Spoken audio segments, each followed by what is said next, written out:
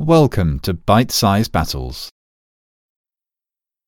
If there was one battle the world might have wished had never happened, it might be Tsushima in 1905. This one clash set dominoes falling which would see Russia become the Soviet Union, World War I erupt, and the Pacific theatre of World War II explode at Pearl Harbor in 1941. In its own right, it was a colossal clash of 16 battleships, 32 cruisers, 29 destroyers, and multiple other warships.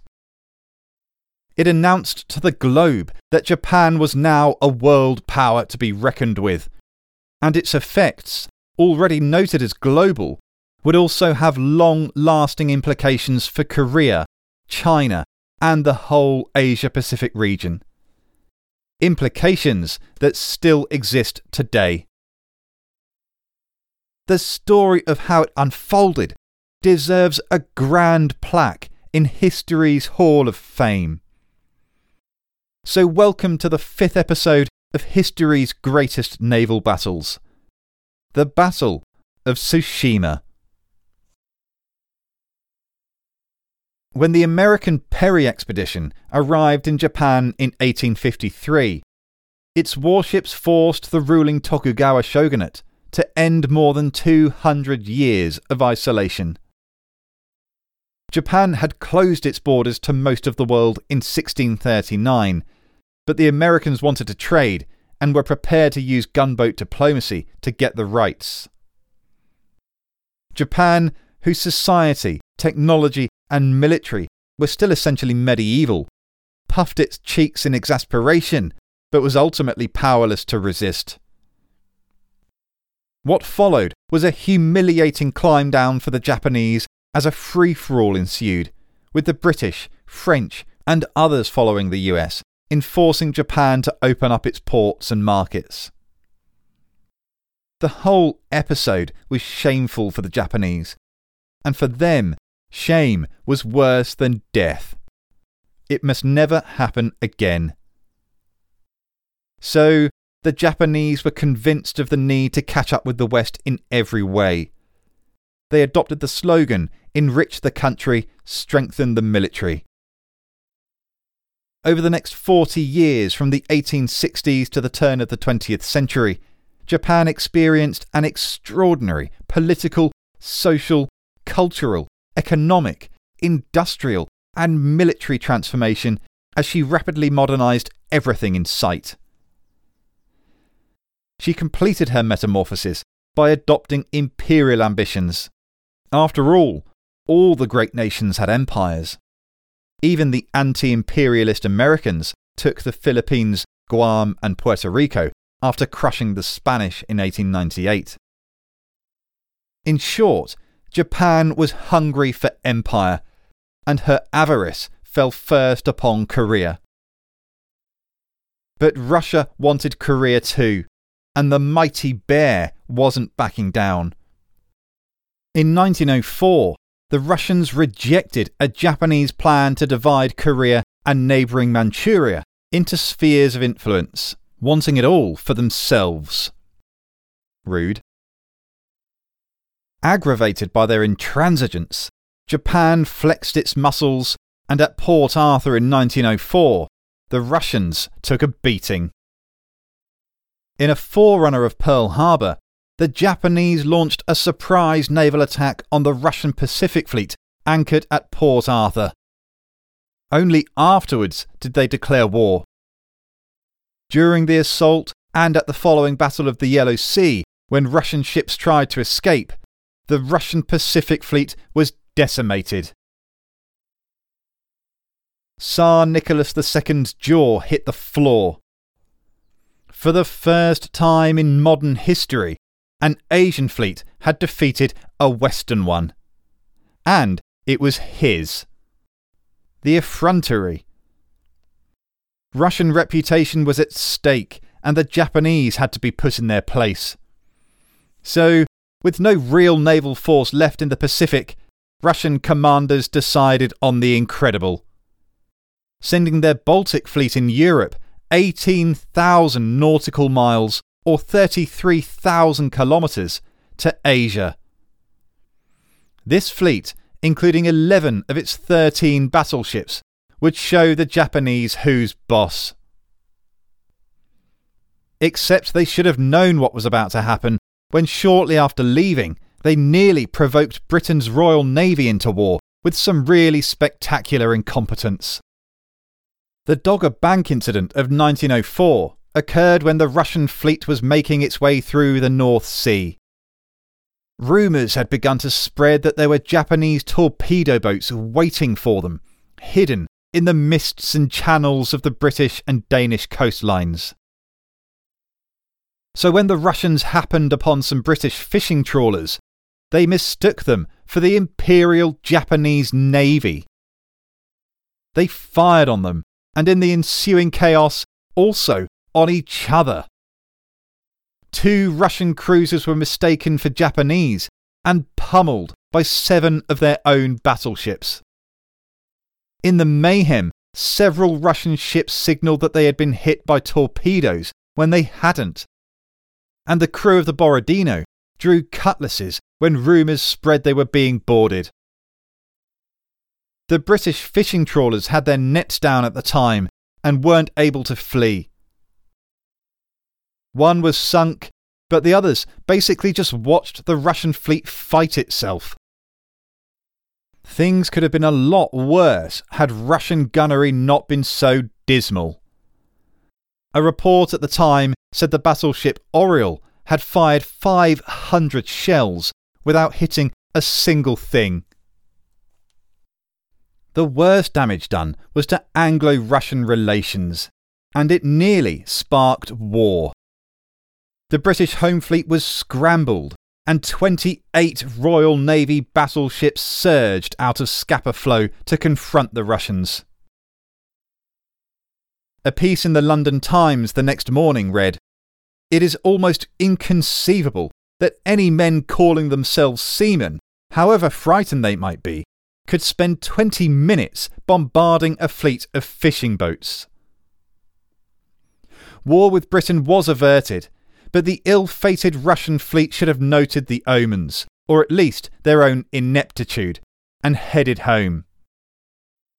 But on they sailed, having to go all the way around the Horn of Africa, now that Britain refused them use of the Suez Canal. Finally, a full 6 months after setting off, the Russian Baltic fleet arrived in the East China Sea, just south of Japan. The plan was for them to sneak through the Straits of Tsushima between Korea and Japan itself, link up with the remnants of Russia's Pacific Fleet at Vladivostok, and come back south to overwhelm the Japanese. But their sneaking was spotted at Tsushima, and the entire Japanese fleet raced to intercept them. On the 28th of May 1905, the first shots were fired. The Russians, perhaps having practised gunnery en route since the Dogger Bank debacle, hit early. In just 5 minutes, the Japanese flagship Mikasa was hit 15 times, and another 15 by the end of the battle. The British Royal Navy captain Sir William Pakenham was a naval attaché stationed on board the Japanese battleship Asahi. He described the scene when she too was hit early in the battle. An explosion under the afterbridge of the Asahi filled the air with flying fragments. Of these, one fell underfoot. It was the right half of a man's lower jaw, with the teeth missing. Everything and everybody for 20 yards around was bespattered with tiny drops of blood.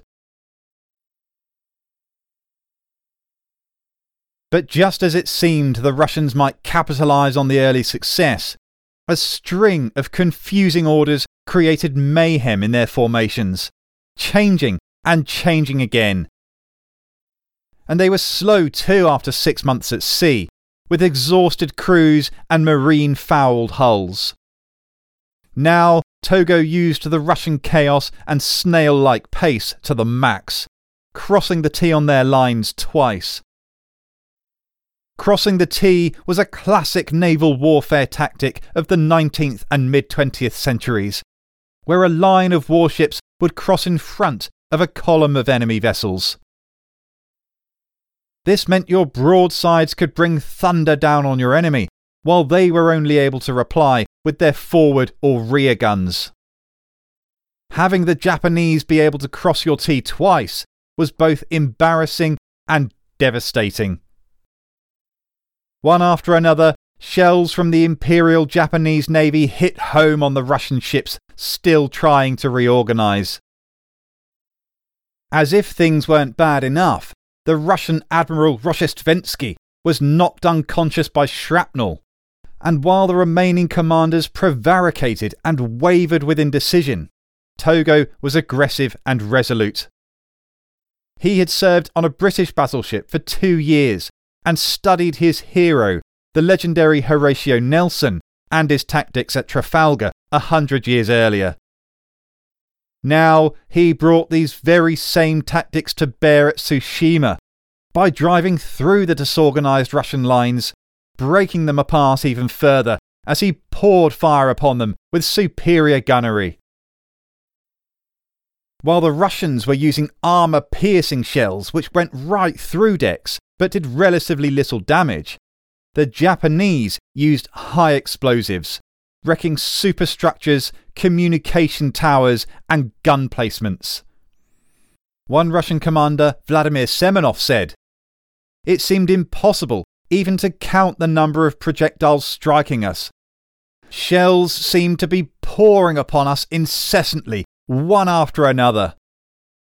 The steel plates and superstructure on the upper decks were torn to pieces, and the splinters caused many casualties. Iron ladders were crumpled up into rings. Guns were literally hurled from their mountings. In addition to this, there was the unusually high temperature and liquid flame of the explosion, which seemed to spread over everything. I actually watched as steel plates catch fire from a burst." Japanese shells were unrelenting. There was no respite, and the more the Japanese poured fire and smoke upon the beleaguered Russians, the less they were able to reply. Like the British at Trafalgar, the Japanese crews were well drilled, and they were using the latest in gunnery firing systems and technology. While Russian fire was disparate, sporadic and inaccurate, Japanese salvos were relentless, coordinated and precise. Soon those salvos began to tell. The first Russian casualty was the battleship Oslabya, sinking beneath the waves after just 90 minutes. Another, the Borodino, was one of the newest Russian battleships, but her youth did not protect her when a Japanese shell from the Fuji scored a direct hit on her magazines. A colossal explosion tore the ship open, renting and twisting her steel hull. She too sank, with just one survivor from a crew of 855. By nightfall, the Russian battleships Knyaz Suvorov and Imperator Alexander III had followed them to the bottom of the sea. The Japanese had lost nothing. But the nightmare had only just begun for the Russians, because as night fell, the Japanese destroyers and torpedo boats struck. Togo released 51 of them like a pack of wolves, and like a pack of wolves, they chased down their prey in the gathering darkness, tireless and excitable at the thought of the kill. The lights of 2 Russian hospital ships gave away the fleet's position in the gloom, and what began can best be described as a turkey shoot. The Japanese boats, trained at night fighting, danced around the tired and wounded Russian bear with speed and agility, darting in to deliver torpedoes and darting away again before the big guns could swipe at them. The attacks went on for 3 hours, and by the time the Japanese had finished with them, the Russians had lost another 2 battleships and 2 armoured cruisers. The strain was immense on the Russians, causing panic, errors and collisions. Their fleet had scattered in fear and now no longer posed any coherent threat. But Togo still couldn't let what remained reach Vladivostok. So the next morning, his refreshed main fleet awoke and took up the chase. By now, the Russian commander of the only group of Russian vessels left, Rear Admiral Nebogotov, was fleeing northwards at all the sluggish speed he could muster. But Togo caught him and began pounding him once more. Quickly, Nebogotov realised he was now outnumbered, outranged and outmatched, and ordered the international signal for surrender, XGE, to be raised. But sadly for the Russians, the Japanese didn't have this code in their books and continued pummelling them. Desperately, Nebogotov had white tablecloths raised as flags of surrender. But Togo didn't trust it, thinking it was a ruse to lure his fleet closer. Incredibly, Nebogotov now stopped his fleet altogether and hoisted the flag of the Imperial Japanese Navy, praying that the Japanese would understand his intentions. Seeing this, Togo eventually ordered a ceasefire and Nebogotov negotiated the Russian surrender. He knew he'd probably be shot when he returned to Russia, but he told his crew, "You are young, and it's you who will one day retrieve the honour and glory of the Russian Navy. The lives of 2,400 men in these ships are more important than mine." In the end, neither Rozhestvensky nor Nebogotov were executed, but both were imprisoned for several years, and each lived out their lives with tattered reputations. The reality was that while poor Russian command certainly did contribute to the defeat, there were other, more damning factors. Togo was a more experienced and decisive commander, and the Japanese were using a superior form of wireless telegraphy in naval warfare for the first time, allowing them to communicate instantly up to 70 miles. The coordination this gave them was worth its weight in gold. They were using better firing systems and technology, high explosive shells, and newer, faster ships, armed increasingly with bigger guns. The British attaché, Captain Pakenham, reported back to London that the greater number of big 12-inch guns on the Japanese ships had made a critical difference in the battle, and the effect was instant. Britain's number one priority at the beginning of the 20th century was maintaining global naval supremacy. They designed and launched HMS Dreadnought the very next year. So revolutionary was it that she gave her name to a whole new class of battleships, all exclusively sporting the very largest guns available. It sparked a naval arms race with Germany, the tension of which contributed hugely to the outbreak of World War I. The Great War was also made more likely by the damage done to Russia's prestige. In the wake of Tsushima, Germany and Austria-Hungary viewed the Russian military as something of a joke, not to be taken seriously. They could now happily ignore any threats from Russia, regarding them with contempt. The result of that was catastrophic after a certain Austrian Archduke was assassinated in Sarajevo in 1914. And if this wasn't enough to confirm Tsushima's huge impact on world history, another literally revolutionary impact was on Russian society and politics. The defeat sent already simmering resentment into outright mutiny, erupting as the 1905 revolution, which in turn led inexorably to the Bolshevik October Revolution of 1917. Lenin himself said that 1905 was the great dress rehearsal, without which the victory of the Bolsheviks in 1917 would have been impossible. Ipso facto, without Tsushima, it's possible the Soviet Union would never have existed. And finally was the almost Herculean sense of invincibility Tsushima gave Imperial Japan. So resounding was it, so total over a major global power, that it convinced the Japanese that with even more ships, bigger, faster and more capable than ever before, perhaps no power could stop her, not even Britain or the United States. It was this surge of national confidence which encouraged Japanese ambitions for a wider Asia-Pacific empire in the 1930s, that it felt it could boldly ignore the League of Nations' condemnation of its conduct in China, and ultimately led it to Pearl Harbor in 1941. If the overwhelming Japanese victory at Tsushima isn't breathtaking enough, its wide-reaching, long-term, global ramifications across 2 world wars and the rise of Soviet communism is, frankly, astonishing.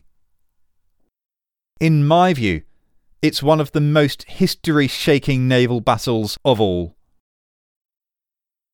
Join us next time for the penultimate episode in this series, when we look at the end result of the dreadnought arms race between Britain and Germany in 1916. In the Battle of Jutland, 44 battleships and more than 200 other warships duelled on the choppy waves of the North Sea. It would decide which country would suffer maritime blockade and national starvation. And its outcome played a deciding role in the conclusion of World War I. I'm Andrew Mackenzie. Thanks for listening. See you then.